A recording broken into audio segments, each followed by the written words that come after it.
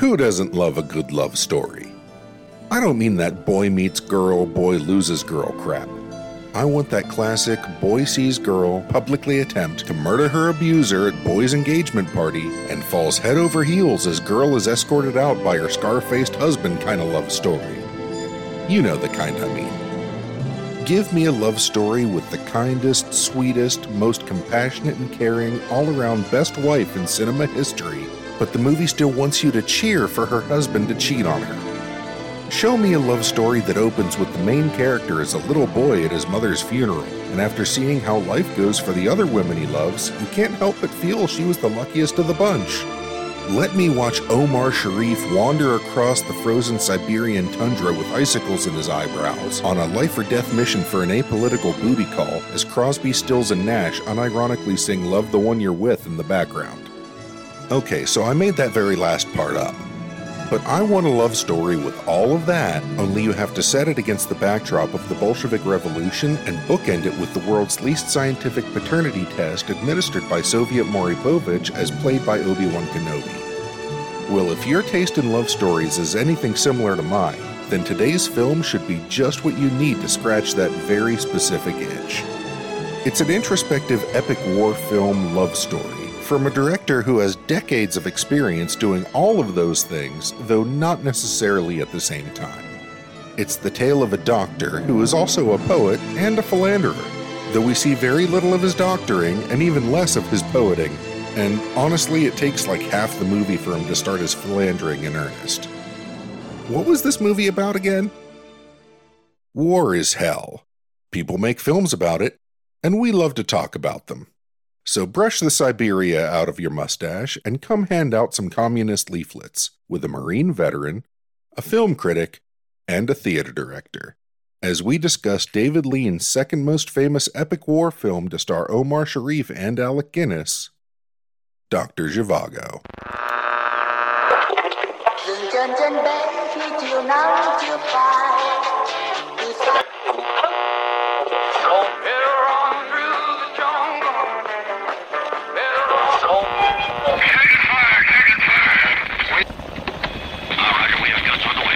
Call it in. It's danger close. Welcome, everyone, to Danger Close, a war film podcast. My name is Dan, and I'm here today with my partners, Katie and Liam. And today we are here to do our first David Lean film, which I am very excited about. This is Dr. Zhivago from 1965. I've only seen Lawrence of Arabia before this one. I'm sorry, I did see The Bridge Over the River Kwai. I've only podcasted about Lawrence of Arabia, so this is only my second experience doing a bunch of research and getting into it. And it is a fascinating time in history and a fascinating part of the world. And Katie's here with our mission briefing. Based on the controversial novel of the same name, Dr. Zhivago was an international sensation when it was released on film. It was nominated for many awards, and it took home 5 Oscars, including Best Cinematography, Adapted Screenplay, and Score. Worldwide, it ended up earning somewhere in the area of $3 billion in today's money, which is about 350 million tickets. Wow. And while audiences loved it, critics were not so kind. Some of the complaints were that it was a romantic reimagining of the Russian Revolution that reduced the novel's complexity down to a trite love story that has inconsistent pacing, abrupt scene changes, and characters that seem to flip on a dime personality-wise. Others praised it for its moving performances, gorgeous cinematography, and Lean's directorial skill at creating a film that feels very real, even if that reality is grounded in fantasy. In the years since, general audiences' love of the film has softened the criticism somewhat, especially as familiarity with the source material faded from public consciousness.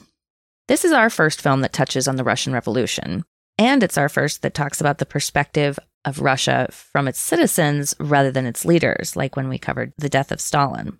There's so much to talk about with this film in general, but because of that, I think we should take a moment to talk about our personal knowledge of that time in history, and maybe give our audiences some background into what's going on in Russia at this time period before we get into talking about the film in general.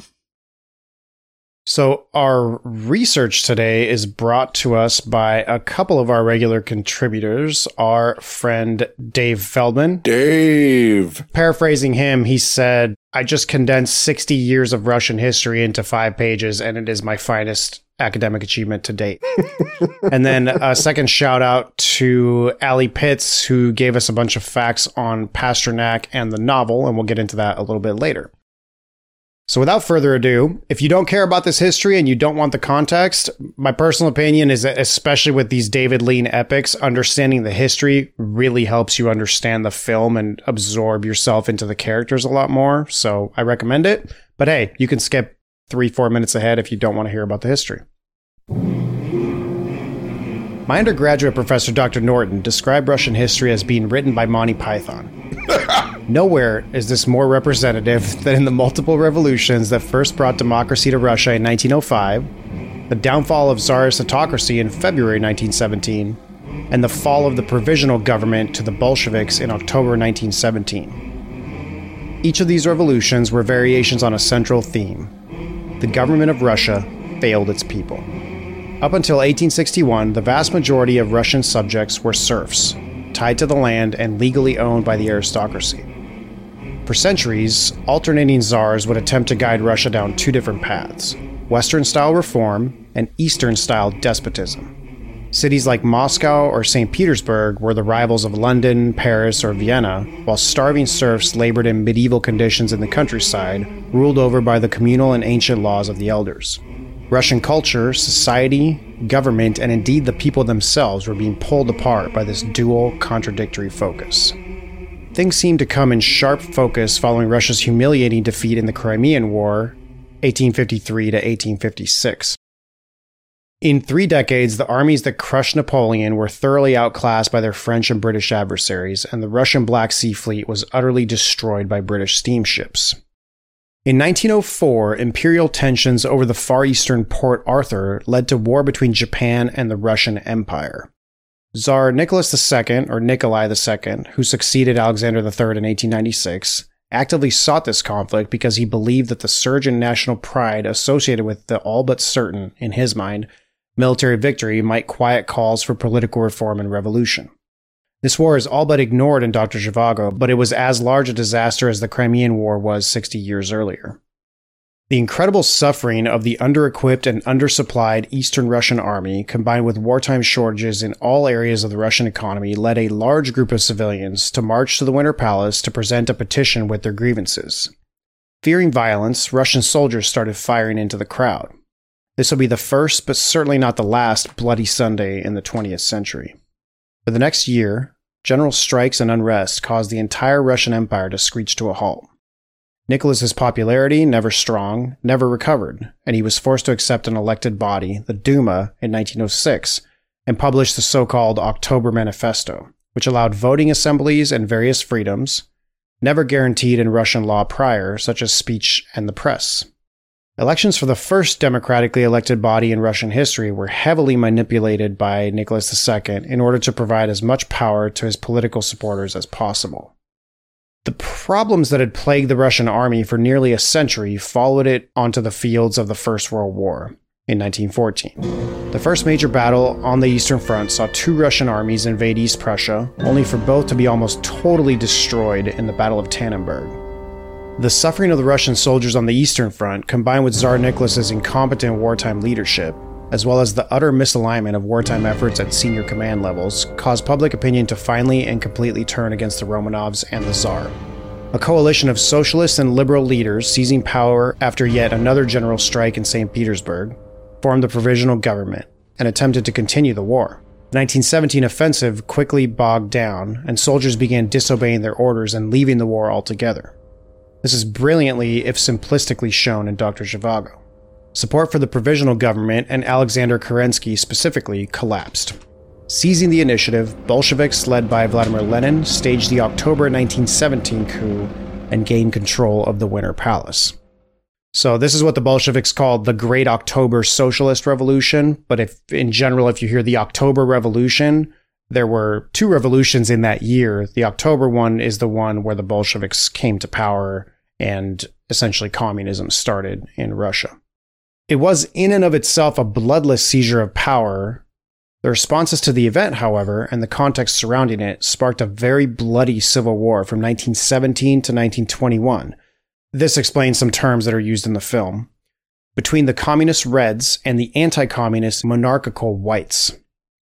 In addition to them, there were factions such as village communitarians, nationalist Greens, which you hear mentioned in the film, Poland, and don't forget the anarchist Blacks, the Central Powers, chiefly Germany, the Entente, which are the Allies but in World War I, the Baltic and Caucasian separatists, and the irregular partisans, who were either allied with the Whites, the Reds, or in between at various times.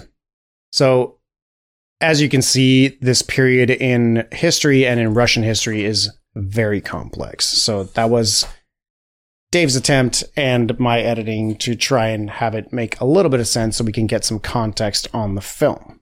Liam, you want to tell us a little bit about kind of your context on this period of time and Russia, or if you knew anything going in? I'm like Jon Snow over here. Like, I know nothing. I've not seen this movie before. This is kind of one of the outstanding David Lean films. Of the big three, this was the only one that I hadn't seen. Like, I'm very familiar with Lawrence of Arabia, very familiar with Bridge on the River Kwai. This one had just never, I'd never sought this one out. And as far as the history goes, I would have to say that I had a passing knowledge of the history of the Bolshevik Revolution, but not anything terribly in depth. Wow, so you keep a poster of Lenin in your bedroom, but you don't actually know the history. That's interesting. Yeah, and I've got marks tattooed on my balls. You know, it's really just, I just like the beards. So I am incredibly familiar with World War I, which isn't that familiar, honestly. I'm not a scholar or anything about it, but I've read lots of books about it, and I know a little bit about the Russian Revolution, but the specifics I'm no way clear on. I know a lot about the Romanovs because Anastasia came out when I was a kid, and therefore... The Ingrid Bergman? No, the animated movie. That was amazing. And the bad totally Anastasia, gotcha. Okay. I've heard that's super underrated, actually. It's a Broadway play now. Like it's a fun kids movie. It has not a single grain of truth to any of it. It's a great fantasy. So I know a little bit about it, and I watched this movie for the first time when I was like 8 or 9. Oh, thanks, Mom. Like, oh yeah, my mom was very excited to show this to me, and I sat there like growing up. One of my favorite movies, my top movies were Gone with the Wind and My Fair Lady. Those are two movies I watched a lot. I also have seen all of Marilyn Monroe's stuff. Like, so for me, this was something that was just, I was like 6 when I watched Breakfast at Tiffany's. Had no idea what was going on in the movie, but I really liked it because Audrey Hepburn is very pretty. Yeah, my dad showed me like the Seventh Seal when I was 8. Oh my wow, God. That's so boring to an 8-year-old though. Like, right? That's crazy. You would think so. I was riveted. Okay, see, then it was a movie for you at 8. And it also explains an awful lot about me. That does explain a lot. It does. So Dan, how familiar are you with this time in Russian history? You know, it's kind of embarrassing, but I'm also proud because it's what has pushed me to really get into history and read more about it. I would say that Dan Carlin's famous and incredibly amazing World War I series out of Hardcore History called Blueprint for Armageddon, I've mentioned it before here. That one is great. Is incredible, and it's 6 episodes, and one of them is entirely devoted to... I think it starts in 1914 on the Eastern Front, but then follows the Russians all the way back to Russia, back to the revolution. It talks about Rasputin, the Romanovs, the relationship between the Tsar and the Kaiser, et cetera, et cetera. And so it's really fascinating. And, when Katie was talking about it, I was like, yeah, I feel like there's a connection here to everyone who's into like the British royal family. It's like, then you find out there's this whole Russian royal family. You're like, oh, it's like more exotic, but you still have that high class romance and drama and, and political games and all of that. So I can see I mean, there's so much. The Russian royalty is a fascinating topic. Right. I mean, I've been meaning to watch that Catherine the Great show because I've heard it's actually pretty amazing. And I love both of the main actors in it. Right. I actually ended up watching the movie twice, despite its length.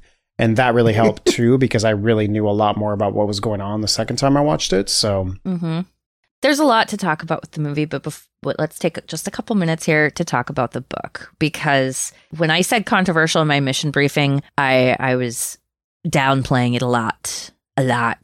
How this book was originally published, Pasternak gave the manuscript for it to the Italian communist journalist Sergio D'Angelo, who claimed that Pasternak had said, "You are hereby invited to watch me face the firing squad," when he handed over the manuscript. And Dan, can you... Yeah. Who is the publisher? I'm going to come through with the Italian. So, D'Angelo Gorlami. D'Angelo passed it on to the publisher, Giangiacomo Feltrinelli, which Giangiacomo is not a super common name in Italy, like Giancarlo and Gianpietro and stuff are, but Giangiacomo is kind of rare. Anyways, he was heavily involved in the Communist Party in Italy at the time, and he was the person responsible for getting it published in Italian. Feltrinelli was expelled from the Italian Communist Party for this because the Russians tried hard to dissuade him from publishing it, and it kind of, he was ostracized from the Communist Party, basically, for getting it published. It was also a sensation worldwide, partially because word got out that the Russian government was like, no, we can't have this published. It must be suppressed. That its initial 6,000 print run sold out in one day. It was so popular, and it proceeded to become just huge, like Nobel Prize winning huge. Yeah, like they never really figured out that, if you want something to die, just stop talking about it. Right. Yeah, I would say Nobel Prize awarded, but not accepted. So Pasternak was awarded the Nobel Prize for Literature in 1958 for Dr. Zhivago. And he, I'm sure, was interested in accepting it, but he got so much pressure from the Soviet authorities, he turned it down because he was just afraid of getting shot on the stage, offending them. But yeah, I think more seriously to, get disappeared. The book did not see the light of day until Gorbachev's policy of glasnost, openness. So in 1988, the book was finally released in Russia. And this film was not seen in Russia until 1994. Yeah, it was I understand why, because of my little bit of knowledge about Russian history. They're big into suppression. And I think the film kind of addresses that aspect of Russian society once the revolution, and maybe before then, takes over in the level of censorship that's taken on by the provisional government and eventually the full government.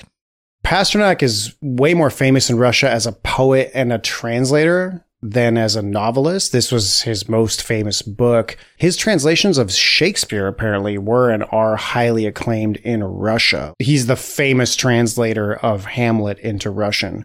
Yeah, and he's culturally very celebrated in Russia to this day. They have an annual festival at his gravesite where poets go and recite their poetry or even read his poetry to each other. And poetry, Jackie's been reading Anna Karenina, and so she knows a lot about Russian literature from that and from other things she's read. And I think poetry is very important to Russians, and literature is in general as well. So it was a big deal, and I'm sure it was a big deal when it finally got released. Ali asked me to give a shout out to the podcast Tipsy Tolstoy, Russian Literature for the Inebriated. It sounds like if you're interested in getting into Russian literature, you can go check out that podcast. Segueing into Dr. Zhivago, the more I learned about Pasternak and the history of the publishing of his book in Russia versus in the rest of the world, the more I couldn't help but see the parallels with the actual character of Zhivago. So it's like, it feels semi-autobiographical. I know this love story was also a love story for Pasternak. And then, of course, he just kind of sets it into the historical events. It's a fictional character, but I see a lot of parallels there. What did you guys think of the actual character of Zhivago? I think Zhivago's a little bitch. Wow. Okay. Right off the bat. I was half expecting that. I'm not in love with Zhivago in this. So... Just let it out, Liam. You'll feel better once you do. I know. It's not Omar Sharif's fault. No, nothing is Omar Sharif's fault. Nothing. Which is sometimes a controversial statement, but nothing is Omar Sharif's fault. I thought his performance was good, especially when the only other thing that I've really seen Omar Sharif in, like I've seen him in bit parts here and there, but the only other big role that I have to compare it to is Sheriff Ali in Lawrence of Arabia. And this is a wildly different character. Even his eyes are different. Like in this, he looks like he's about to cry all of the time. He's just got like these big, giant, wet eyes, which is a real departure from like the cold, steel-eyed Sheriff Ali that you get in Lawrence of Arabia. So I appreciated his performance, but there's something, and this is probably more of a ding on Pasternak than on Omar Sharif. There's something that writers like to do when they write about writers, and especially when they're injecting themselves. I'm not at all surprised. Yeah, this is such an author insert character. Oh my God. It has all the bells and whistles of one. Like the writer has become like his own Mary Sue. Mm-hmm. And he just like puts it right in there. And, you know, and you see a little bit of it in Hamilton, which we watched recently, but it's like, oh, he's such a good writer that the ladies can't resist him. Like fucking what? For real? Oh, well, if he can't write like my poet does, just like, oh, shut up. Shut the fuck up. Poets were considered like celebrities of the time period. That is not out of the ordinary. But it's not like it's not like they're a sad boy with a guitar in a corner at the party singing to the girl across the room. Like it's so like nobody falls in love with somebody purely because of their writing. And if they do, that is a bad person that you do not want to requite that love for. You have not read enough French novels, my friend. So I'm going to come in and interject on Liam for a second, only because there may be some background information that he's not aware of that might expound on these points. So, oh, please do tell. First of all, this love triangle situation was real, meaning that it did happen to Pasternak, and Lara was a real person. Not in the same exact circumstances, but there was an affair, and she certainly did seem to be very in love with him, especially as an artist and as a poet. And she paid very dearly for their affair because she spent, I don't want to throw out a number because I don't remember, but a serious amount of time in a gulag for it, like 7+ years or something like that. And she's interviewed in it. So if you want to get a little bit of background on the making of this, there's a great 1-hour making of narrated and presented by Omar Sharif. It's an hour long on Dr. Zhivago, the film. And it's where most of the trivia on IMDb actually comes from, which is good because I needed some clarification on that stuff. But it's a fascinating watch. And you can see interviews with the original Lara.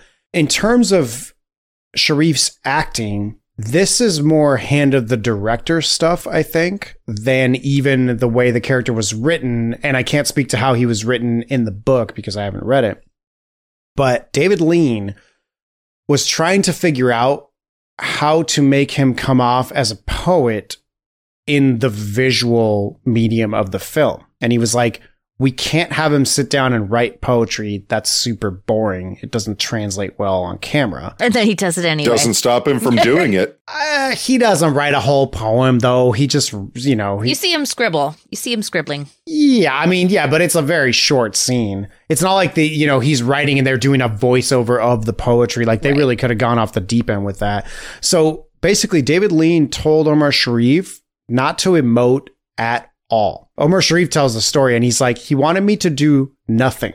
And the idea was that the poet was taking everything in. That's why there's so many scenes of him open up the freezing ass door on the train just to like look at the moon. And I'm like, it's got to be -1,000 out there. Like, what the hell is he doing? You know, so he's got all these moments of just staring at stuff, you know, the way like quote unquote an artist or a poet would do. And that Lean wanted Sharif to feel like an observer and that you would get all the emotion from the other characters around him. This was really difficult for Omar Sharif and he almost had a breakdown over it. You know, he called David Lean and was like, I can't do it. And it's because his eyes froze in his skull because he was crying so much time. In like sub-30 weather. It's like, I can't do it. And I'm terrible. And I'm doing a terrible job. And Lean was like, you're doing fine. Just keep going. And, you know, in the end, I think it kind of speaks for itself. But if anyone is to get the blame or the credit for that, I think it's David Lean. David Lean is famously a perfectionist. And so he definitely got involved in telling his actors exactly how he wanted a part played or a scene played out or whatever. In terms of his looks, there's some weird anecdotes in the trivia, but Sharif admits it himself that, you know, his hair is kind of wavy and Middle Eastern looking. Mm-hmm. And they tried straightening it and it still didn't have the right look. So they ended up, he has a very low hairline. And so they ended up shaving his hairline 2 or 3 inches up. And then he still ended up wearing a wig on top of that because he needed the straight hair with kind of the swooping little comb over in the front. Mm-hmm. And so he's wearing a wig. They had to wax his face probably to get rid of like his cheek beard, you know, like the facial hair that, you know, hairier men get like right below their eyes. So they waxed all that off every couple of days. And then and I didn't understand this until Omar Sharif described it in detail, but they taped his eyes back. So I guess from the sides. To get rid of his epicanthic fold? I guess. Yeah, I didn't understand it 100%. All I know is that they were trying to make him look more Slavic, and it was super uncomfortable and hurt after a while. And he even got like scars basically on the side of his head from having these rubber bands holding his eyes back like most of the time they were filming. So that's some of what's going on in the background of Omar Sharif playing Zhivago. So first of all, I take a little bit of exception to describing it as a love triangle. It's more just like a love vector where he starts in one point and then just immediately runs off in a single direction into infinity. Because he starts off with the wife that he's supposed to be with. Tanya. Yeah, Tanya. And then he, I don't know, sees a pretty girl from the train and then later sees her shoot a dude. I don't get the draw of Lara. I really don't. Really? This is more of a love pentagon or parallelogram because you have Zhivago and his wife. Who he does not give a fuck about at all in this movie. You have Pasha and his wife, Lara. Then you have Victor the Violator. And then you even have General Zhivago, Yevgrad Zhivago, who is Dr. Zhivago's half-brother, who talks about, you know, being half in love with her, etc. He doesn't really count in there's no sex going on there. There's no actual love. But yeah, I guess triangle is just the wrong word for a lot of reasons. One of them being that this is way more than 3 sides. But yeah, it gets kind of murky. Yeah, the main groups that play out is that it's between Tanya, Zhivago, and Lara and Pasha. And Pasha becomes Strelnikov, and he's essentially out of the film except for one shot. But he's kind of this overriding presence. Right. And I feel like that's the thing that we're supposed to get. Yeah, but the giant elephant rapist in the room is also a huge part of this. And yes, like, he is in a huge part of the film. Yeah, he has such a small amount of screen time, but such a huge effect. But it's Rod fucking Steiger. It's Rod fucking Steiger. And that man owns any movie that he happens to stumble into frame on. Oh, man.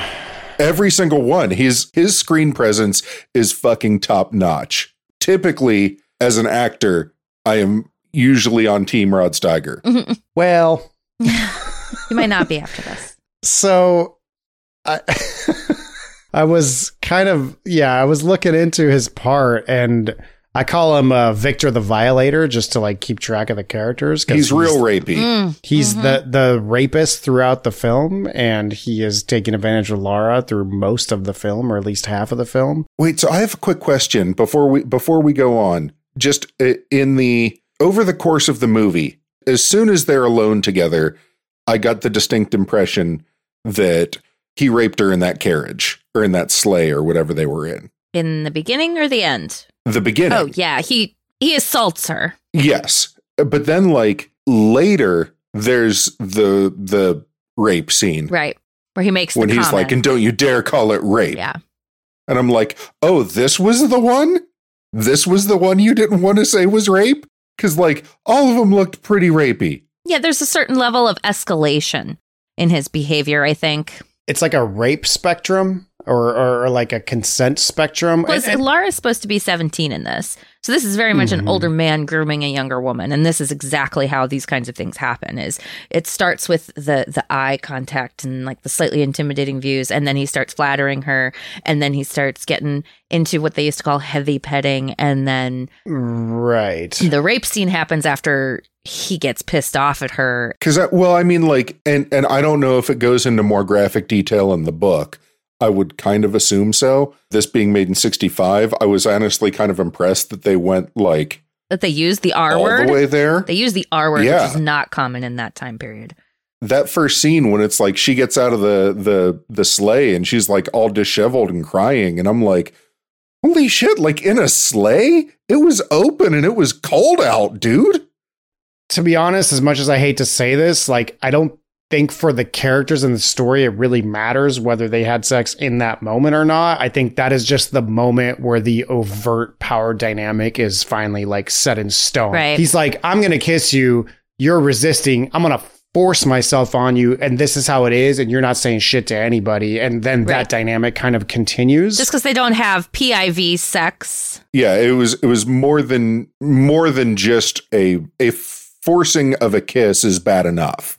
Mm-hmm. But her appearance when we next see her after that indicated to me that more had happened. Yeah.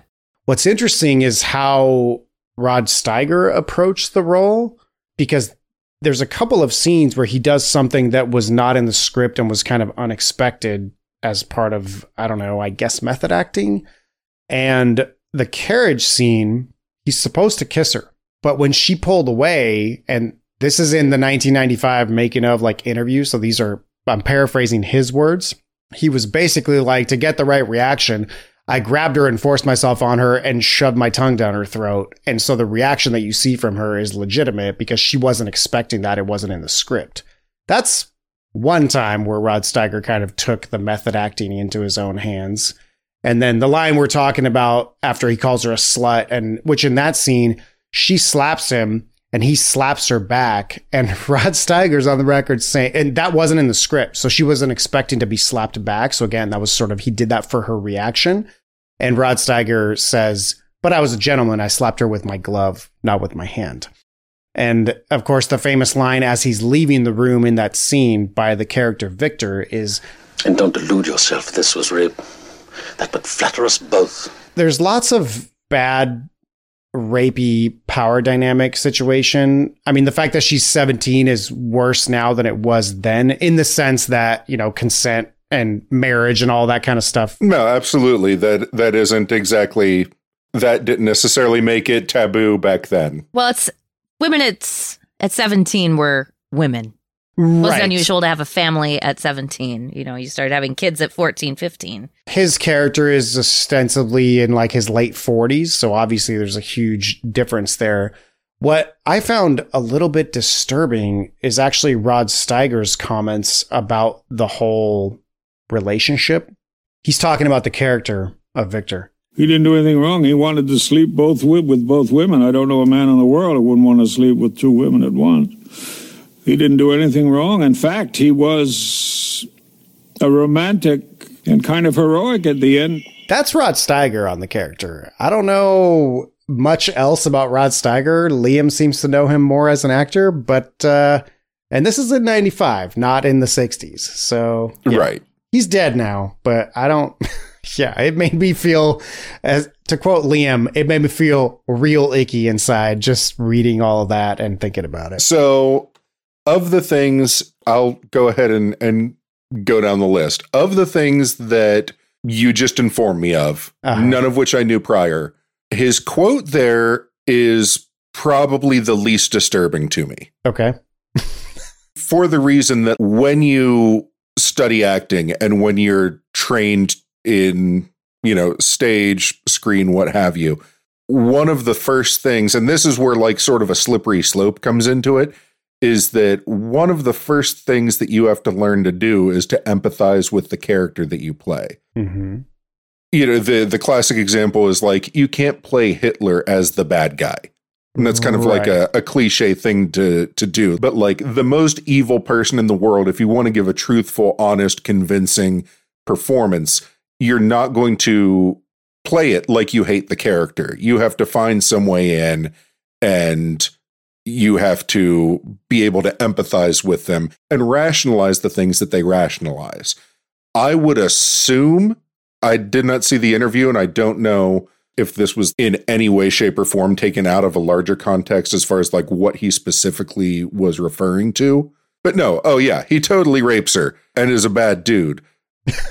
But it is a really interesting character. That's true. That the movie, I don't think, always knows what to do with. Like, narratively, I feel like when he comes back at the end, he's still bad, but you want Laura to go with him. Yeah, you want her to get out. Yeah, you want her to get out, but it's like, it's very, like, the movie doesn't have a clear-cut answer on Victor. No, I agree. And or on Zhivago, I think they're right. By the end, the movie really starts to question his choices, you know? Yeah. And now, as far as the other stuff goes, I think the thing that I find the most problematic, and this is an issue that I have with method in general, Rod Steiger, not the only person who's guilty of this, doing things that you didn't rehearse that involve a physical interaction with your scene partner. I view that as a big no-no. I've actually not cast somebody because in auditions, in the moment, they like shoved a person or like got physical with somebody. Right. There's a consent issue going on at that point. There is. Right. And the actress isn't 17. She's 25, but he's still like 50 and kind of forcing himself on a 25-year-old actress. You know what I mean? Like there's still something there. I mean, famously in Kramer versus Kramer, before they went through a door to go into a scene where Meryl Streep was supposed to be crying, right before the director yelled action, Dustin Hoffman turned around and slapped her straight in the face. Jeez. Yeah. And this is something that has been a problem and will continue to be a problem in the acting profession. People using method to justify toxic, shitty ass behavior. Yeah. It's one thing to ask your co-star to slap you because you want to get a certain reaction out of yourself. It's another thing to slap your co-star unannounced. Yeah. That's totally different. I myself prefer to be slapped on stage because I really suck at making the nap sound and making like a stage slap look real. I'm supremely bad at it. So given my druthers, I would rather you just haul off and whack me. But that's my call. Right. You're the only one who gets to say that. Exactly. Well, the other person can also say, no, I'm not going to hit you. And then I'll be like, okay, fine. We'll just have to really work this or stage it differently. However, I do love Rod Steiger's performances. Not excusing any shitty behavior that he engaged in this movie. From the other movies that I've seen him in, I can't really see instances in those movies where something like this would have been applicable or where that would have come up. But like, he was great in On the Waterfront. He was great in even like shitty movies like The January Man. Like he comes in and is just like owns the scene. I love The January Man. But yeah, like he's like his performances are always reliable. I just wish he weren't a fucking dickhead about it. Am I wrong? No, you're not wrong. Am I wrong? You're not wrong, Walter. You're just an asshole. For Julie Christie, she'd acted in a few other things, and the reason she got cast in this instead of Sophia Loren, who one of the producers wanted, this was her big role other than Billy Liar. And she gives a very interesting performance. I think, you know, she's obviously much older than the person she's supposed to be playing, and that really affects things for me. And here's where hearing about how the stage direction or film direction or whatever was given to Omar Sharif, I can imagine there was probably similar direction given to Julie Christie of being very virginal and innocent. Because the reason that David Lean would not cast Sophia Loren, he told the guy, he's like, oh, she's too tall. But in reality, it was because he could not see her as a virgin. Right. Too much sex appeal. Yeah. Which is a real special way to think about women, but whatever. I understand Sophia Loren is not exactly... right, she's like a bombshell, like and older. She's a knockout, like... And that's what she was known for. Her career has been bombshell-like. Right. And so it's typecasting is what we're talking about here. Typecasting, but also just like the public's awareness of a person. Sophia Loren had been... That would be like trying to cast Carmen Electra or Do not compare Sophia Loren to Carmen Electra. Oh, boy. I'm talking about what people know them as. Put Megan Fox as the Virgin Mary and see how far you get. I can see why, especially in this time period, the casting we're still relatively recently getting out of the studio system when the casting was very much made on, okay, who looks right for this role, as opposed to who can act it the best. So I can see why they didn't choose Sophia Loren, but I would just be fucking fascinated to see her give a performance like this, because I feel like she's definitely got a lot more range than anybody gave her credit for.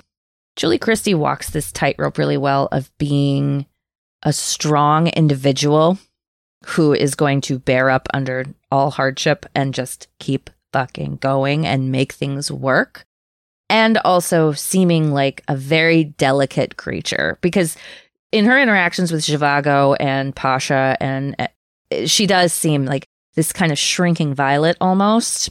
But when you look at where she's at in the film, she raises her daughter. She survives in... She shoots Rod Steiger in public. Right. And doesn't get murdered for that. She survives Uriat, being bombed, and has a nice little apartment with her daughter that she sends to school. At the end of the movie, we see that she's living in Moscow and working. And while Yevgrev describes her as probably just dying in a labor camp somewhere, I'm like, I feel like that's not an accurate depiction of what would happen to that woman, because she just keeps going. And so there is a little bit of a duality to her character that is partially due to the script, but I also think is partially due to Julie Christie's performance of like being able to play that shrinking violet with a backbone of steel. I could see that. Because if you look at Zhivago's wife, Tanya, she's obviously been raised as an aristocrat, and she is very delicate and just kind of keeps surviving by being very polite.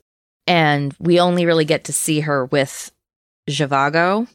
It's not like with Lara where we do get to see scenes of her existing outside of Zhivago. We really only get to see her do that. And this was the first really huge role for Geraldine Chaplin. Yes, that Chaplin family. She was Charlie Chaplin's daughter by his fourth wife, I think it was. I was going to say like 15th wife. Yeah. Yeah, she was one of his like 8 kids. Oddly enough, she was the same age as her mother. Like, I don't know. Charlie Chaplin was fucked up. Yes. And she ends up playing, Geraldine Chaplin played Charlie Chaplin's mother for the Robert Downey Jr. Biopic that they made. Yeah, she played her own grandmother, which I'm sure was very cool. Who is also an actress at the time. And Geraldine Chaplin mentions that she based this performance on her mother. Yeah, because she's the picture perfect example of what the perfect aristocratic daughter is supposed to be. She's always so put together and so self-sacrificing, but she's also so different from Julie Christie's character. Personally, I think one of the big missing scenes, here's the rare instance of Katie makes it better with Dr. Zhivago. I would have loved to see the conversation and the scene between those two actresses and those two characters, because it would have been so interesting, but we just get none of that. It's just kind of tossed away, sadly. So there's a lot of scope for the actresses in this film, and I think they do their very best with it, but it was not a time when there was a lot of encouragement for that kind of range, and especially with a director like David Lean, who is very like, this is exactly what I want out of this character, and your job is to provide that, not give me what you think is the best performance. So it's not like other directors who are like, well, what's your interpretation of the character? Like when we talked about John Carpenter's The Thing recently, where the actors very much influence their characterization. And David Lean specifically kept himself distant from his actors. Like he didn't stay in the same hotel as them. Like he slept in different quarters. He didn't want to be friends and interact with them outside of the job until the film was wrapped and they were done. And then he was very friendly and happy to do social stuff. Specifically, what he said was he didn't want his knowledge of the actors' own personalities to influence his vision of what the characters were supposed to be. He wanted to keep that pristine. So yeah, I'm sure talking to him, interacting with him on set was an interesting discussion. I'm Team Tonya, personally. Oh, yeah? Yeah. I'm Team Tonya. Because you respect the sanctity of marriage? No, I think Marriage is kind of dumb, actually. No, Tanya kicks ass. Like, she is amazing. I like her as a character. Don't get me wrong. Watching her, I mean, she adapts so beautifully. For somebody who's supposed to be an aristocrat, she is the one who's like, oh no, this is how we do things now. Like when he comes back and the Bolsheviks have taken over. Right. And he doesn't understand any of this. And her father doesn't understand any of this. And she's like, guys, I got this. I will navigate us through this new cultural landscape because you're both stupid and you don't understand anything. Yeah. I see what's going on. I'm going to get us through this. She's the survivor. She is. She's a total fucking survivor. She's a badass. She's not grabbing a gun and shooting a dude in public. There are different ways to be a badass. She does not get the credit she deserves in the movie or from Zhivago. Yeah, he kind of puts her on a pedestal a lot of the time. Now puts her in the closet. He's just like, okay, I'll bring you out when I need to have a kid. That's a bit unfair, but okay. No, that's what very little patience for Zhivago. I personally thought it was actually a good display of someone whose heart was split between two people. But what did you guys think of the technical filmmaking, the cinematography, the lighting, the actual set design, the production design, all that? I have some background info for you guys, but I want to kind of hear how did the film look to you guys? One of the Oscars it won was for art direction and costume design, which are all impeccable. Not necessarily the most accurate to the events being portrayed, but gorgeous. Technically, this film is a marvel, which I would expect from David Lean. And it's kind of an opposite of Lawrence of Arabia in, obviously we're dealing with snow versus the desert, and we're dealing with a love story versus more high adventure. And it's beautiful to watch. And it had the kind of lenses they were using were relatively new. So they were able to get a lot of deep focus shots that wouldn't have been possible too much earlier in the film industry. And it was filmed in color, glorious, glorious panorama color. And it's a very great usage of classical camera techniques. It's nothing super exciting happening here, but it's all masterfully done. And that makes it a joy to watch when it comes to taking it in visually. The score is gorgeous. Like, it all works very well of a piece. Liam, what'd you think? My biggest kind of surprise to me is that this was made after Lawrence of Arabia and after Bridge on the River Kwai. Because this feels, I guess I'd have to think of it more like more of a career sort of capstone than a transition piece, but it feels like a transition from early David Lean to epic David Lean. Because prior to like Lawrence of Arabia and Bridge on the River Kwai, most of his stuff was like Noel Coward adaptations, like a lot of drawing room kind of shit, and like A Brief Encounter. Like, this is like if Brief Encounter and Lawrence of Arabia had a cold Russian baby. Because like the first half in particular, it's a lot of drawing room shit. Yes. And I'm sitting here noticing that, like, man, probably like 90% of the first half was all done on a soundstage, or at least looks like it was done on a soundstage with like distinct sets. Most of it was done in Spain. They built a lot of those sets in Spain. Yeah, even like the outdoor shots, you're like, oh, that's not a street in Eastern Europe. That's probably built to look like that. And it takes us a long time to get out to the sweeping outdoor shots that you would expect to see in a David Lean film. So that was a very interesting sort of like marriage of the two styles that he had made a career on. And I honestly I was hoping for more of the sweeping stuff coming into this, because that's the David Lean that I really like. I can see that, and I get what you mean. I think that while this is visually a pretty amazing film, it does not hit the highs that Lawrence of Arabia does. At the same time, man, I don't know, maybe I'm biased towards the desert, but like the sand dunes of Jordan are just an impressive thing, upon themselves, where you could take a picture of it with an iPhone and it still like has a certain level of impressiveness to it, where I think this was more a lot of technical things coming together. And even the decision to go to Spain was more out of necessity. Like, they tried to see, was there... Because Russia wouldn't let them in. Russia wasn't going to let them anywhere near the country with this film.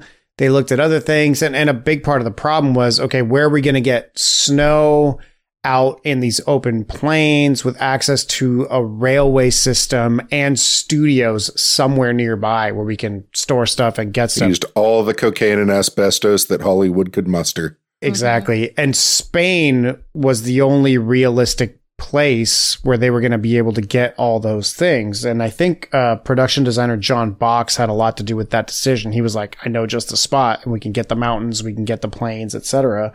And it did work. Unfortunately, they were struck by one of the warmest winters that Spain had seen in decades. And so the time they got in snow was very minimal. They had to use a lot of artificial snow. And they did end up filming in Canada for a lot of their like real snow scenes, because they were like, all right, God damn it, we have to put some real actual snow in here. We can't just fake all of it. And so they intermixed some shots from filming in Canada, which is great. But I want to go back to the Moscow set for a second, because I don't want to undersell that. I mean, I get it that it's a set built on a soundstage in the 60s. And so in some ways... beautiful set, though. It's gorgeous.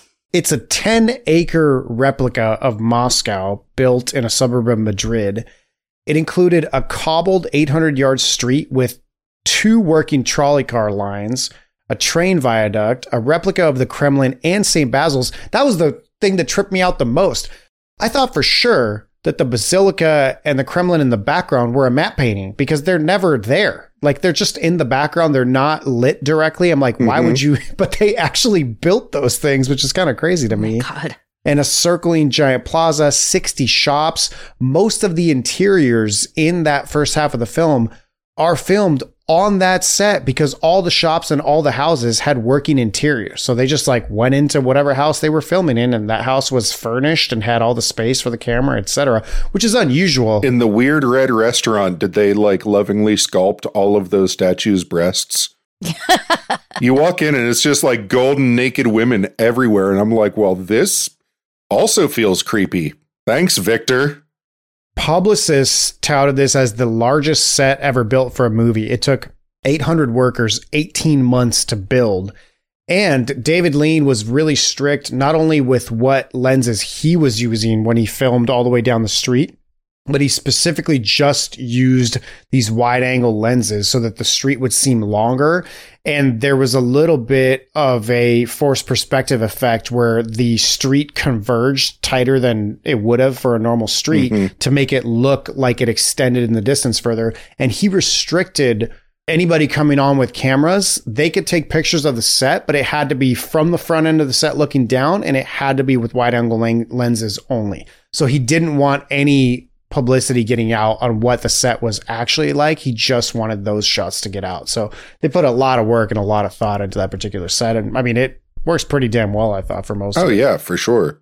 One thing that really jumped out to me, I don't know what it was, but it was a motif that sort of weaves its way through the film, but it really grabbed me. And that was the scene where Laura and Pasha are in the room together, and the one lone candle by the window melts all of the frost on the window slowly. So you can, like, it starts off frosted, but then like as the scene goes, it starts to melt away, and then you can see them talking in the room. It was like this weird reverse vignetting that like I thought was absolutely fabulous.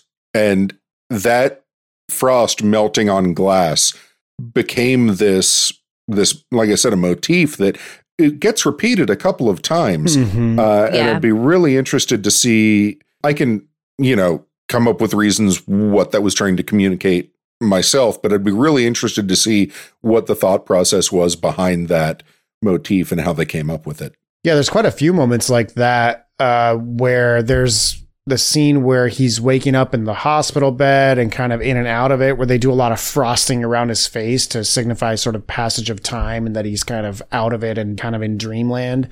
And there's a scene where he goes upstairs in the ice palace after Lara has left with Victor, and he smashes the window so that he can get a glimpse of her disappearing. There's a scene on the train where they open the train car door. I'd love to know how they did this exactly. And there's just a sheet of ice blocking the door, Yes. and then someone takes a shovel and smashes the ice. Probably spun sugar, honestly. It looks great. Yeah, it does. Looks fantastic. And there's the scene that represents the passage of time of they're looking out the window in the little cottage out in the country. And you see the snow spangles on the window slowly melt away. And then you see through the window, you see that the flowers have come back. It's also masterfully done. And I'm sure each shot was very carefully planned because that's kind of David Lean for you, I think. And man, that art department is busy. I mean, they were going from winter to spring from one day to the next. I think they were using winter trees without leaves. And so when it went from spring to fall, animation artists actually drew all those green leaves onto the trees and then turned them all red for the fall scenes. So that was all done painstakingly by hand, which is crazy.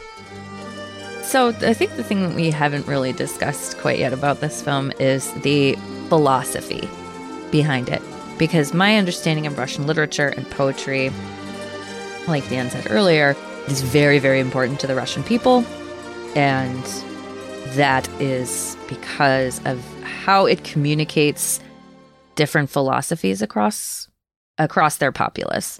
You know, they don't necessarily have, at least at this time, can't speak for now, they don't necessarily have all their peasants being educated in, you know, Western or Eastern philosophy, but poetry, lots of people can listen to poetry. Lots of people can read books as long as they've been taught to read. And Lean seems to very carefully sprinkle through these philosophical moments, and they become, it starts out really light, but as the film goes on, we see it becoming more and more pressing as Russia goes from being, you know, the horrifically exploitative monarchy of the Tsar to the harsh and demanding Soviet system that they had at near the end of the film. I wonder how much of that is Lean's inspiration from the book. But since I don't know, I have to assign it all to him. And like the line in particular that made me go, huh, is when Pasha, who's taken on his new name and has now become this brutal murderer who is just enacting death upon everybody for seemingly the slightest of reasons. I used to admire your poetry. Thank you. I shouldn't admire it now. I should find it absurdly personal. Don't you agree? Feelings, insights, affections, it's suddenly trivial now. You don't agree. You're wrong. The personal life is dead in Russia. History has killed it. I think that's where the film really gets into blatantly stating its thoughts on these topics, and then kind of backs off from that a little bit. And then we see that brought up again when Zhivago is conscripted into the partisans, and they shoot an entire field full of schoolboys. Oh, the whites, right. The thing I got from that is that those were school children and they were drilling, not necessarily that they had anything to do with the whites. Because of the reaction of the other men, it's like, well, it doesn't matter. In the grand scheme of things, none of this matters. What I understood it to be was that they were part of a military school. That Yes. I didn't get the feeling necessarily that they were drilling. I thought that the implication there was that the whites were, having run out of men, were starting to enlist boys from the military school. I think so. I mean, they may have been scouting or something, but yeah. Because that's when the one guy curses out the old guy who was obviously in charge, who is now laying dead in the field with these boys. That he's just like, oh, you old bastard or something like that. Yeah, something along those lines. And I think that's just fucking fascinating that it's just kind of slipped in there amidst this grand love story. Yeah, that's the so I do have trouble with things that have this one-sided a perspective that I don't know a lot about the history. You know what I mean? Where it's like, it's interesting to me that Pasha, the sniveling, weak-eyed nerd, suddenly has like an overdeveloped sense of his own manhood. That seems to me like an odd thing to say. The personal life is dead for anybody who still, values their manhood. And I'm like, dude, you were like a 98-pound weakling before you turned into Scarface. Like, what is wrong with you? And it felt a little cartoonish. I think it's supposed to speak to the state's dehumanization of people when it takes these kinds of actions. I think that's the message that character is supposed to be sending, is that when you strip the idea of a personal life and personal responsibilities and all things are just for the state, becomes far too easy, as we see even today, right now, becomes far too easy to justify horrific actions because it's all for the good of the state and people's personal lives don't really matter. It's all about what can we do to further our country. Yeah, and there's the progression of that is shown. If you think about it, you first see Pasha in these, peaceful protests where they then get annihilated by the Cossacks or by the police, and many people are killed. He's severely injured. And so after that, he's like, we're not doing any more peaceful protests. We have to go to arms, whatever. Then the war comes and he's leading men in the infantry in combat. And I thought that while maybe it was a little bit heavy-handed and definitely David Lean. Right. The scene, because I thought he dies in that scene, and of course he doesn't. But I think that scene where he gets hit or the artillery round lands near him and he gets blown back and then his glasses fly off his face and land in front of the camera that's on the ground. To me, that scene was yet another transition for Pasha. That's kind of where he became Strelnikov after that. That's where any resemblance or any memory of his personal life, his wife, and all that kind of went away.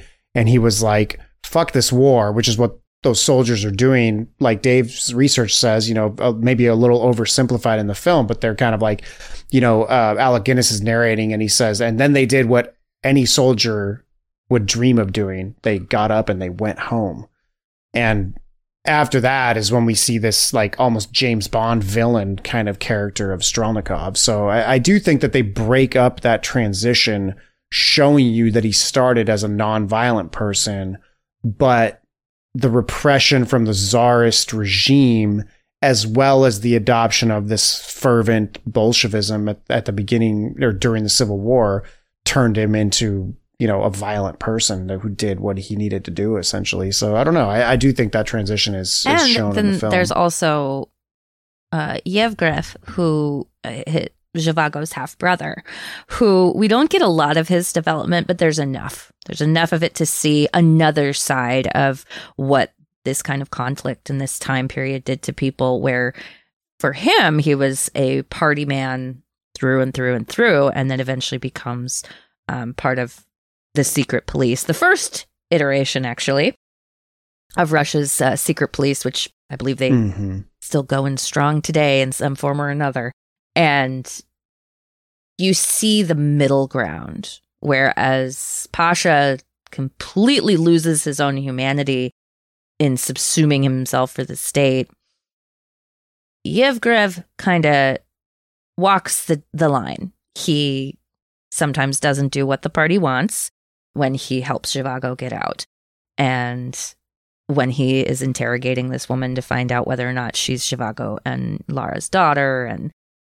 But he's also obviously someone who's very invested in protecting the party, because by the end of the film, he goes from being like a low-level instigator to get the rebellion really going to like a high-level general with a lot of power, because he played the game. But he also does not lose his humanity by recognizing that the party, he aligns himself with some of the party's ideals, but not all of them.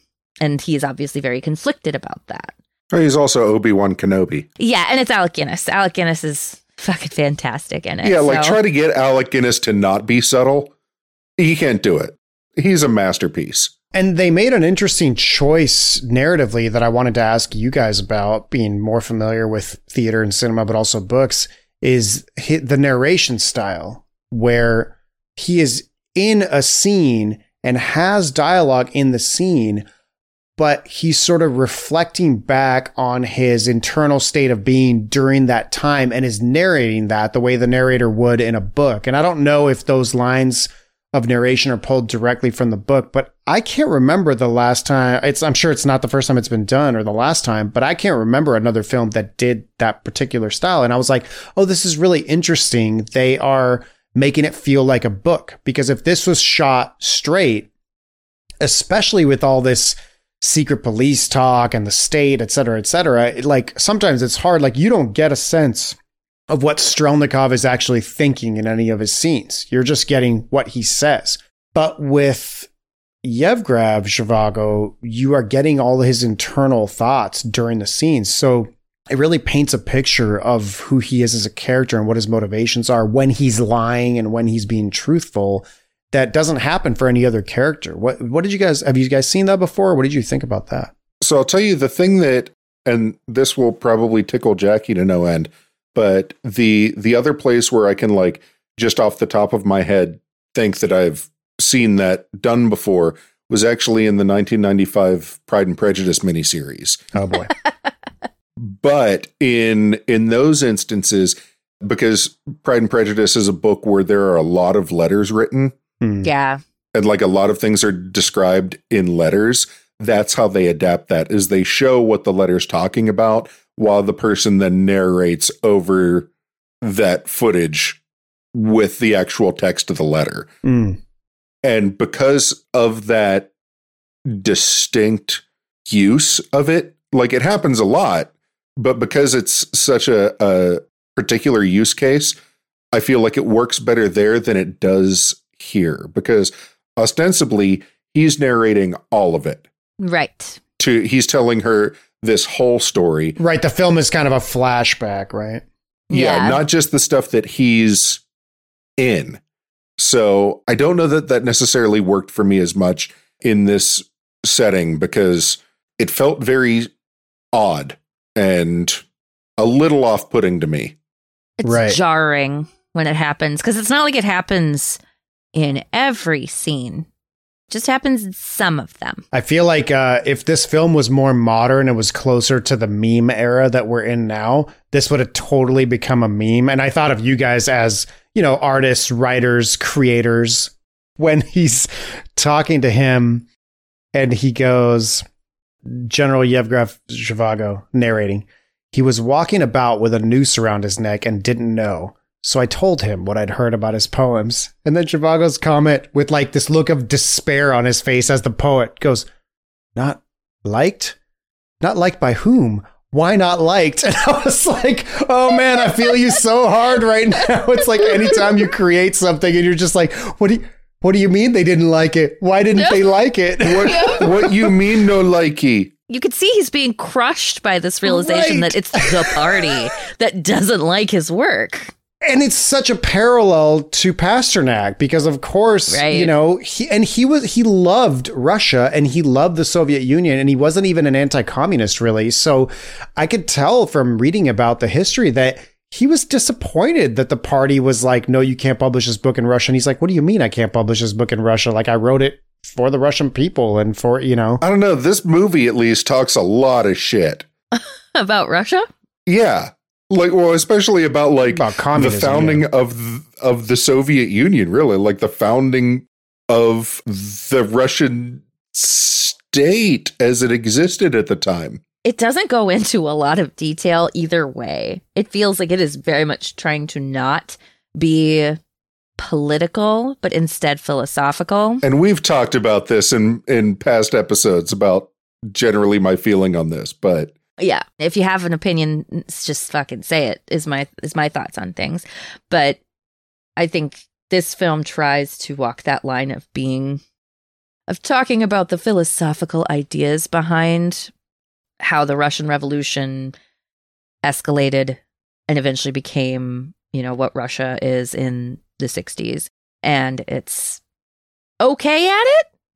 Like, we don't get a lot of the brutality on anyone's side. Like when we talked Battle of Algiers, like that film is very clear about, that everybody is doing terrible, awful things. It shows our heroes do bomb innocent civilians, or, well, for given value of innocent anyway. Whereas this hints at it in some ways, and we see, a couple of very negative scenes, but it never really ties that back necessarily to the Russian government. Or it doesn't do a very good job of doing that. These all seem like very individual actions, like with Pasha. Like, Pasha doesn't seem like he's a representative of the government. He seems like, well, this is what the policies of the government have turned him into, and this is how he's interpreted it. And he's gone rogue. Exactly. And don't they... I was having a hard time following. Did they kill him at the end? Oh, yeah. Like, he's executed? Yeah. That's the only reason they had left Lara alive. Victor tells that story. They catch him, and on the way to the gulag, he steals a guard's pistol and, quote unquote, blows his brains out. So he dies by suicide in the story. But they were going to... It wasn't just at the gulag. Like, they were going to execute him. They were taking him to the firing squad, and before they could do it, he shot himself. Right, right. But that's a good point, Katie.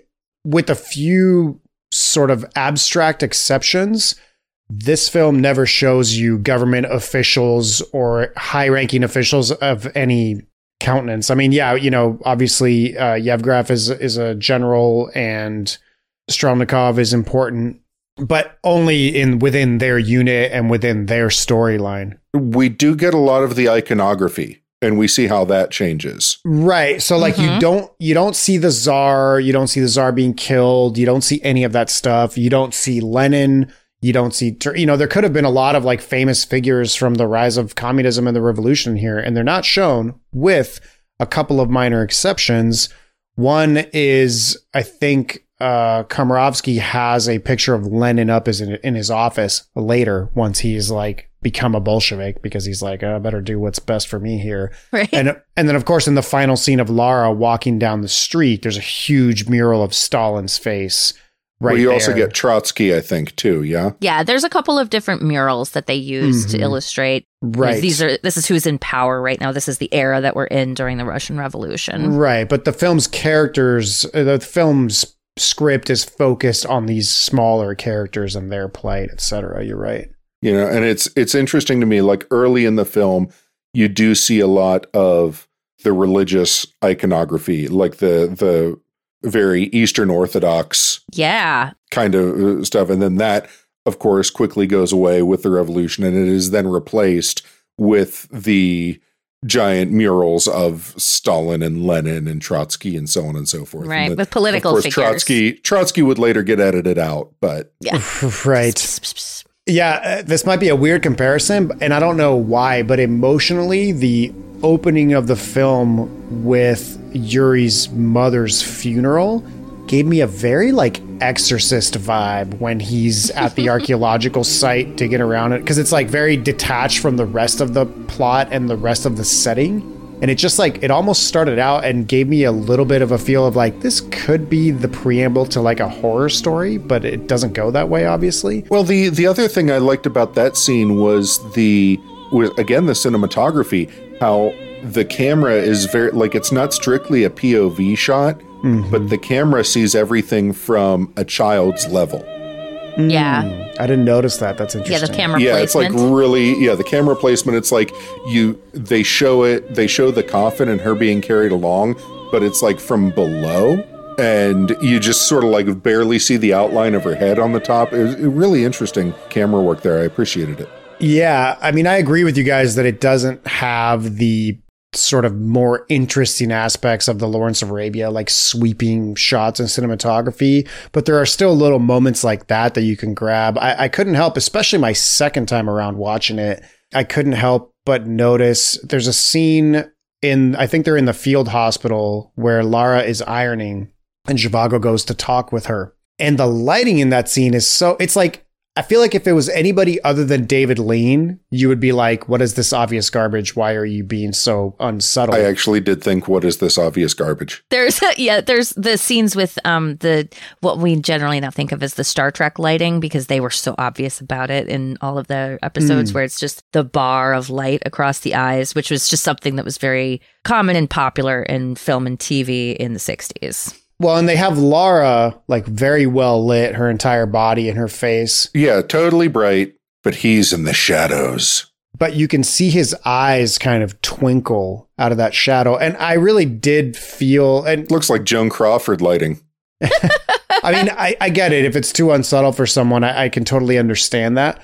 But I did feel like it was the one scene that was maybe judging Yuri a little bit, meaning that I felt it was trying to indicate his sort of less than honorable cravings for Lara and his, desire for someone who wasn't his wife and stuff. That's what I got from the scene while he was looking at her, but maybe that's just my impression, but no, I think it would be hard to find another interpretation of that.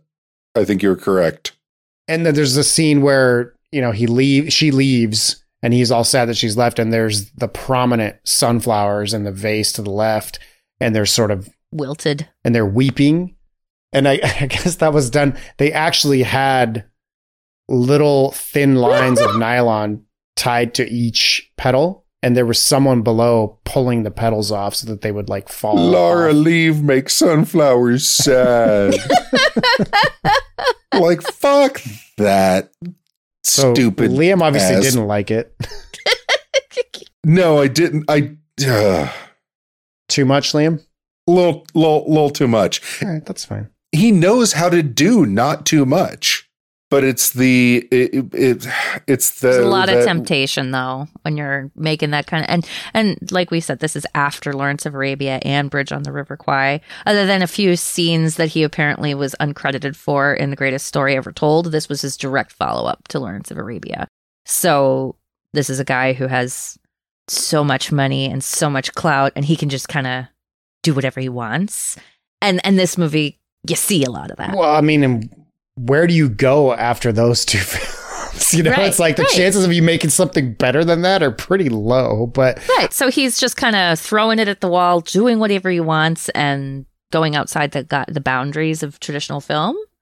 There were still little moments that shine through. I think after the intermission, which I don't know what the hell that other French word was, but it goes intermission. Entr'acte. What the hell is that? Okay, so pretend that at the intermission, you actually went up and you got your popcorn and shit. Uh-huh. The entr'acte is the music that they play for Act 2. They're saying it's going to start soon. Sit down. Yeah, Okay. You see this, like if you ever go to see a musical, well, most kind of classic book musicals, like there's the overture that they play before it starts. Then you go to intermission, and then when you come back, they'll do an entr'acte, which is essentially the lead in to, it's like the overture for Act 2. Right. Yeah. Okay, that makes sense. So the thing that I really liked coming out of that is we are then on the train going through the Ural Mountains in a tunnel. And you can hear all the sound effects of the train and the whistling and the tracks, etc. But it's all black, so you're like, okay, this could just I thought my TV fucked up for a second. Right. It's pretty long. Yeah, it's like at least a 30-second shot, if not longer. And at first I was like, okay, that's cool, but you could be doing this just with Foley and having a blank screen. It's so dark that there's no indication that it's anything else, except that when the light from the end of the tunnel comes in, it doesn't just fade in from the middle of the screen. It actually comes in from the side and then goes to the center as if they were approaching a turn. And I was like, wow. I don't know if they actually filmed this in the dark on the train, but the effect was really cool. And then, of course, the scene opens up and you can see the beautiful mountains. And I wish they'd held that scene a little longer because it's like a half a second, then it cuts to the train. But I don't know. There's something about that was very David Lean. That was very effective. Yeah. Yeah. But I agree. I think for all the places where Lawrence of Arabia won awards for the editing and is famous case study in film school for film editing in particular, I don't know if I I don't know what the awards were that it got, Katie. I didn't look up the Oscars, but I would hope editing wasn't one of them because it definitely was not as good of editing as Lawrence of Arabia, in my opinion. No, it was best adapted screenplay, best cinematography, best art direction, and Costumes. And score. Yeah, I think it might have been nominated for best directing, though. But yes, it was nominated for best film editing, best sound, best picture, best director, and best supporting actor for Pasha. Oh, interesting. Okay, thank you. Not who I would have picked. Ralph Richardson? Tom Courtenay. Which one's Ralph Richardson? Isn't he in this? He's the dad, I think. I think he's Tanya's dad. Oh, that guy. Yeah. Okay.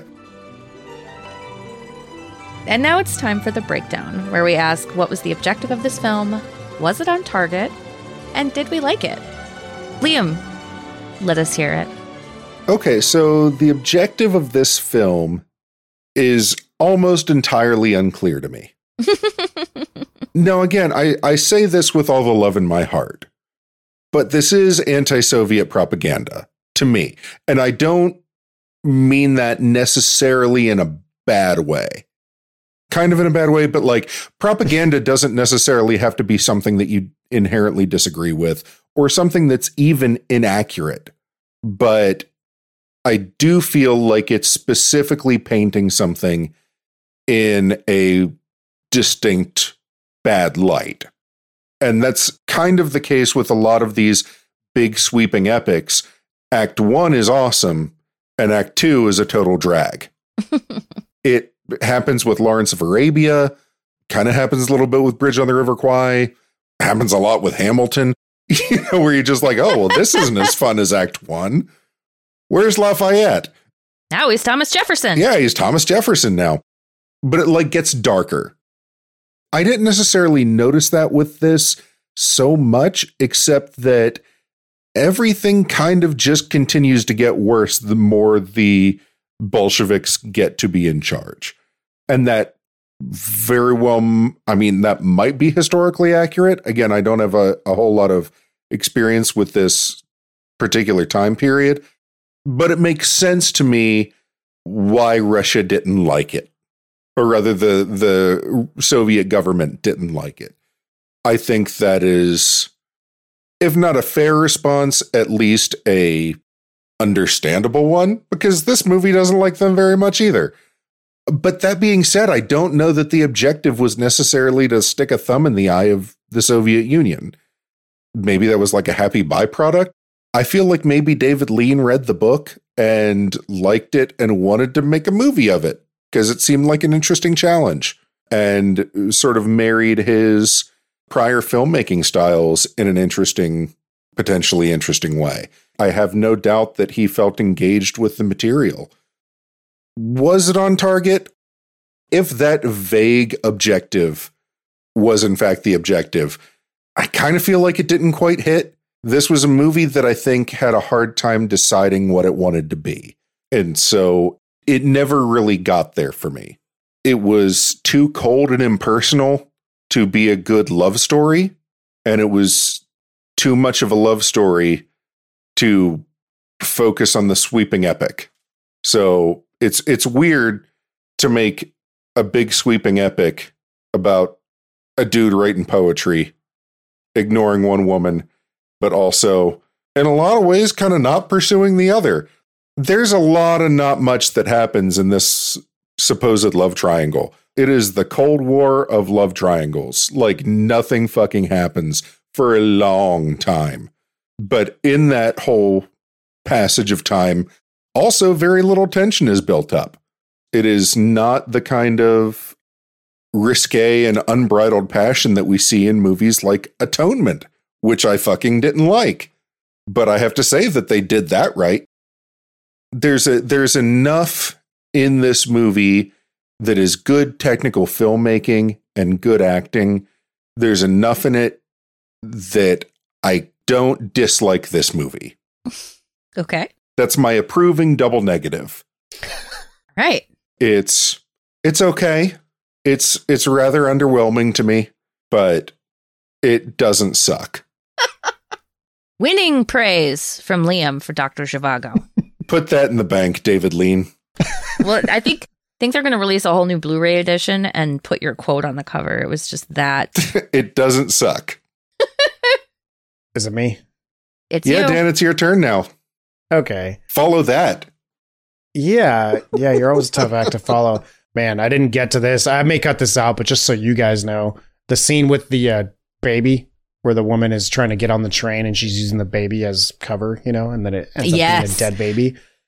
I remember we were watching that scene, and then it shows you the perspective from the train. You see her face, and then Omar Sharif's hand, and he's reaching out to her. He's like, come on, come on. And she jumps up, and there's that blood-curdling scream, and I was like, oh, shit. Like, Did she just get her legs chopped off? That's exactly what I thought. I was like, she could have fallen under the train. Like, thank God that didn't happen. And then I watched the making of this. And oh no, I brought this in all caps. Oh my God, it turns out the mother with the baby did fall under the train. So somehow she didn't die or get her legs cut off because I guess she was wearing a lot of clothing. And so she got severely injured and had to go to the hospital, but she survived that incident. And oh my God. Geraldine Chaplin was just commenting about the pacing of the set and how David Lean was as a director.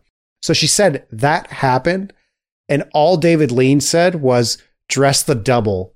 And like 10 minutes later, they were filming again. And I was like, oh my God, David Lean, you are fucking intense. Like someone almost just died on your set. This is why we have doubles, people. Well, again, not having read the book and not knowing everything about what Pasternak thought in the decade that it took him to write this book, it's a little bit hard to say for sure what the objective is, simply because I do feel like Lean is trying to sort of respect Pasternak as an intellectual and as an artist.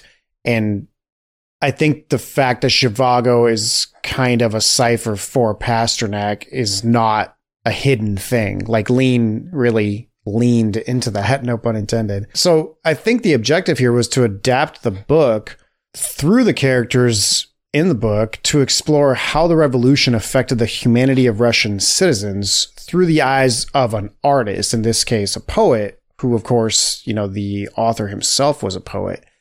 And again, knowing what David Lean told Omar Sharif about his depiction, it's obvious that that's one thing they were really trying to get across, and how to the Bolsheviks and to the people who came into power, anything personal was for the bourgeoisie. Nobody wants to read poems about your feelings because it's all about the state and the workers and progress and rebuilding the country. We've destroyed the country down to its foundations, and now we're in the process of rebuilding it, and none of your personal shit matters at all. I think that's where the line, personal life is dead and history killed it comes from.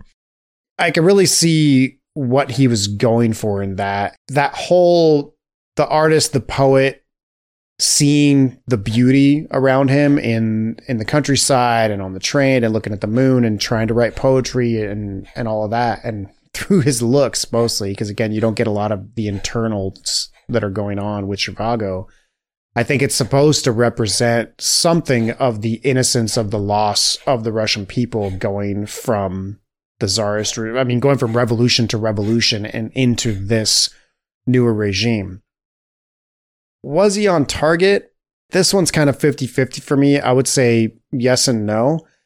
It's always difficult because doing a film for this project makes me do so much research and read into the history that then by the time I come back to the film to talk about it, I'm super invested and I have all this background and I know what's going on both with the history and the making of the film.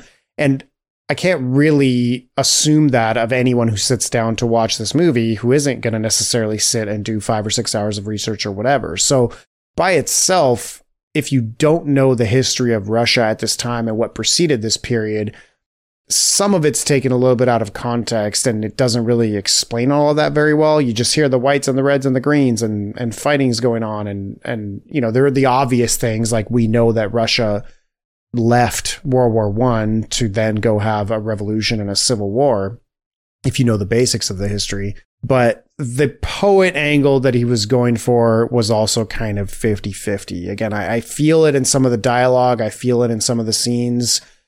Whether it was a good idea to tell Omar Sharif to not emote at all throughout the entire movie is debatable. I don't know. It's not my place to tell him to say whether that was successful or not. It was an interesting try, I think. And a lot of the technical filmmaking also follows that pattern where, yeah, I think David Lean had all the money and the clout to do whatever he wanted. And somehow this film still is the 7th biggest grossing film of all time, or 7th or 8th. It's pretty crazy. That's fucking bonkers. 375 million tickets, folks.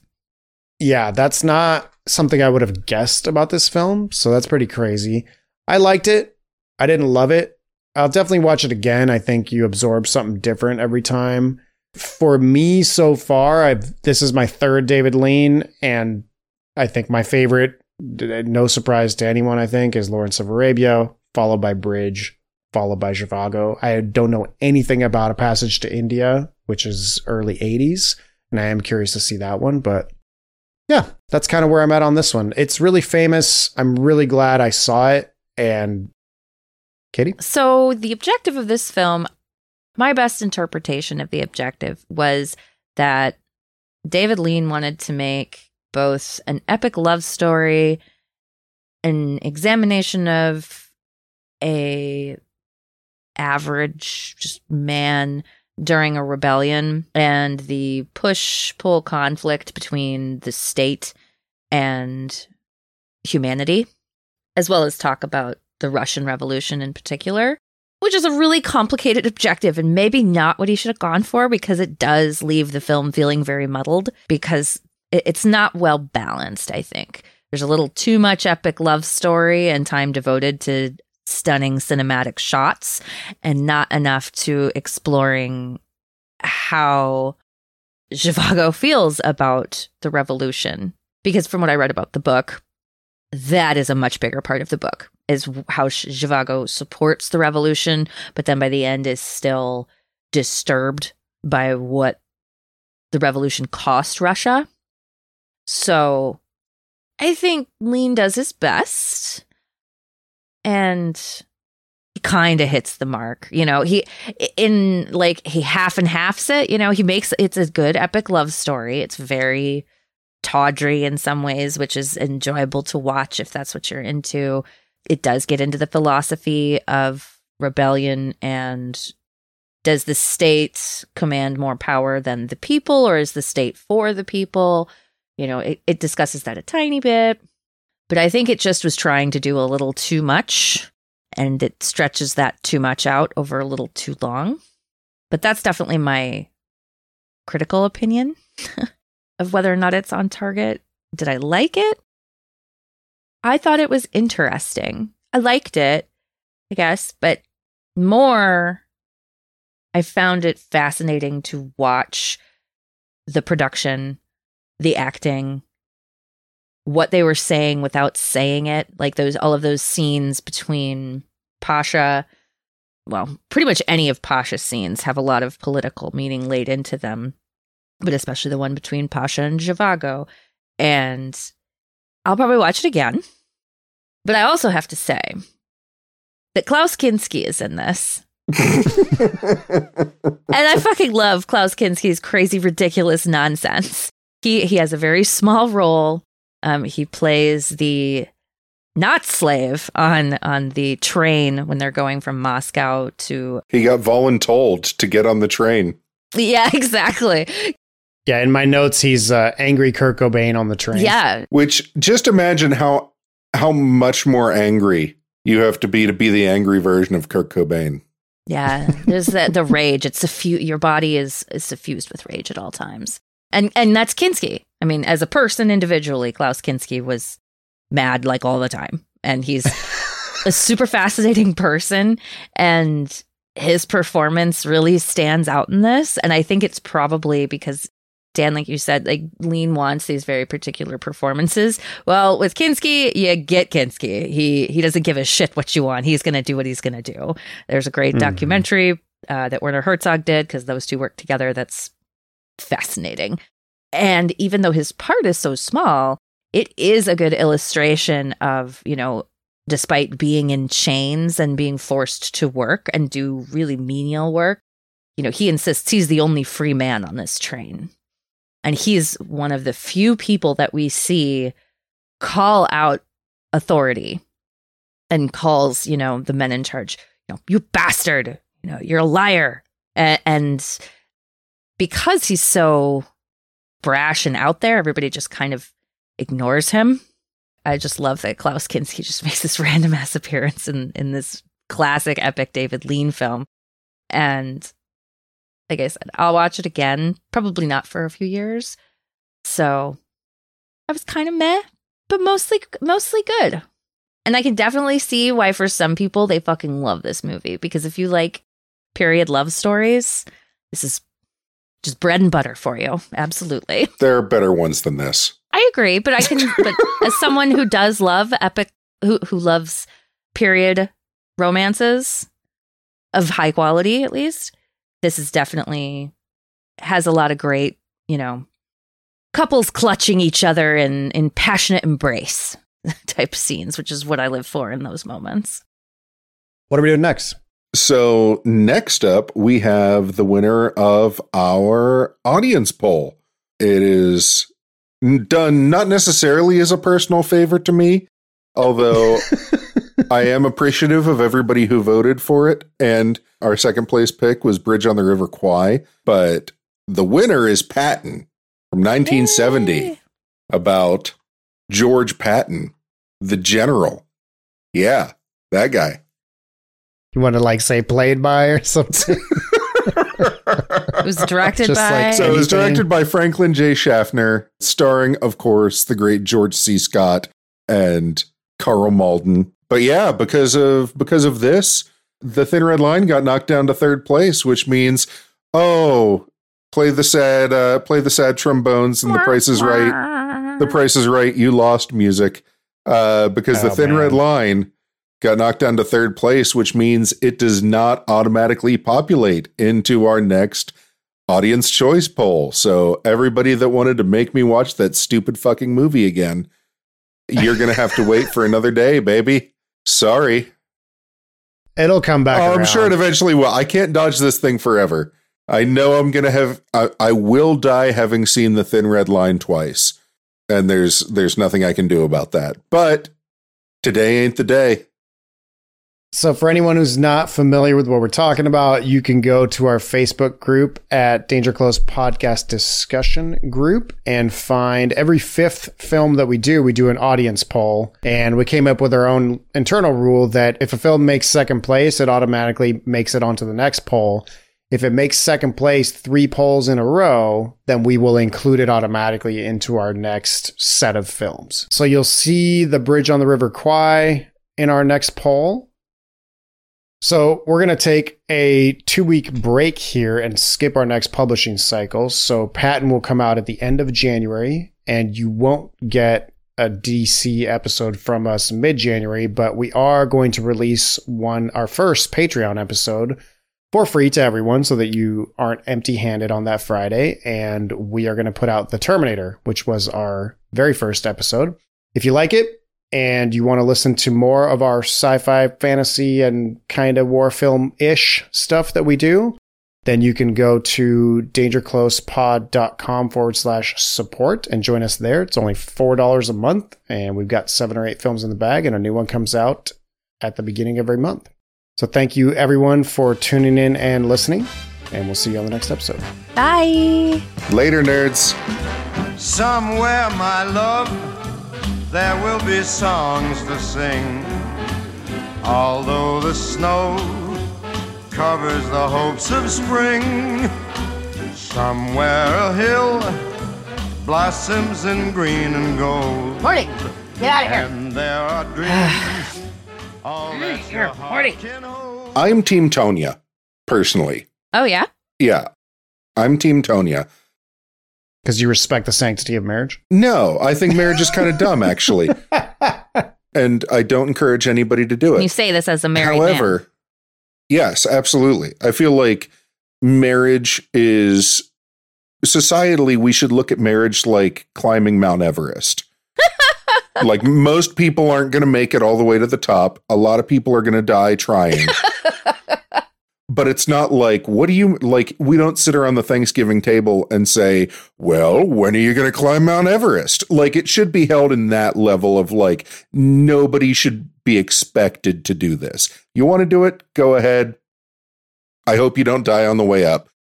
But if you do, we're leaving your body there. So glad Tina doesn't listen to this show. No, fuck it. She's heard this before. I can't imagine. Like, I'm not... You're not saying anything Tina doesn't already know about you. Absolutely. Гамлет. Борис Пастернак. Гул затих. Я вышел на подмостки. Прислонясь к дверному косяку, я ловлю в далеком отголоске, что случится на моем веку. The murmurs ebb. Onto the stage I enter. I am trying, standing in the door, to discover in the distant echoes what the coming years may hold in store. На меня наставлен сумрак ночи, тысячу биноклей на оси. Если только можно, Авва Отче, чашу эту мимо принеси. The nocturnal darkness with 1,000 binoculars is focused onto me.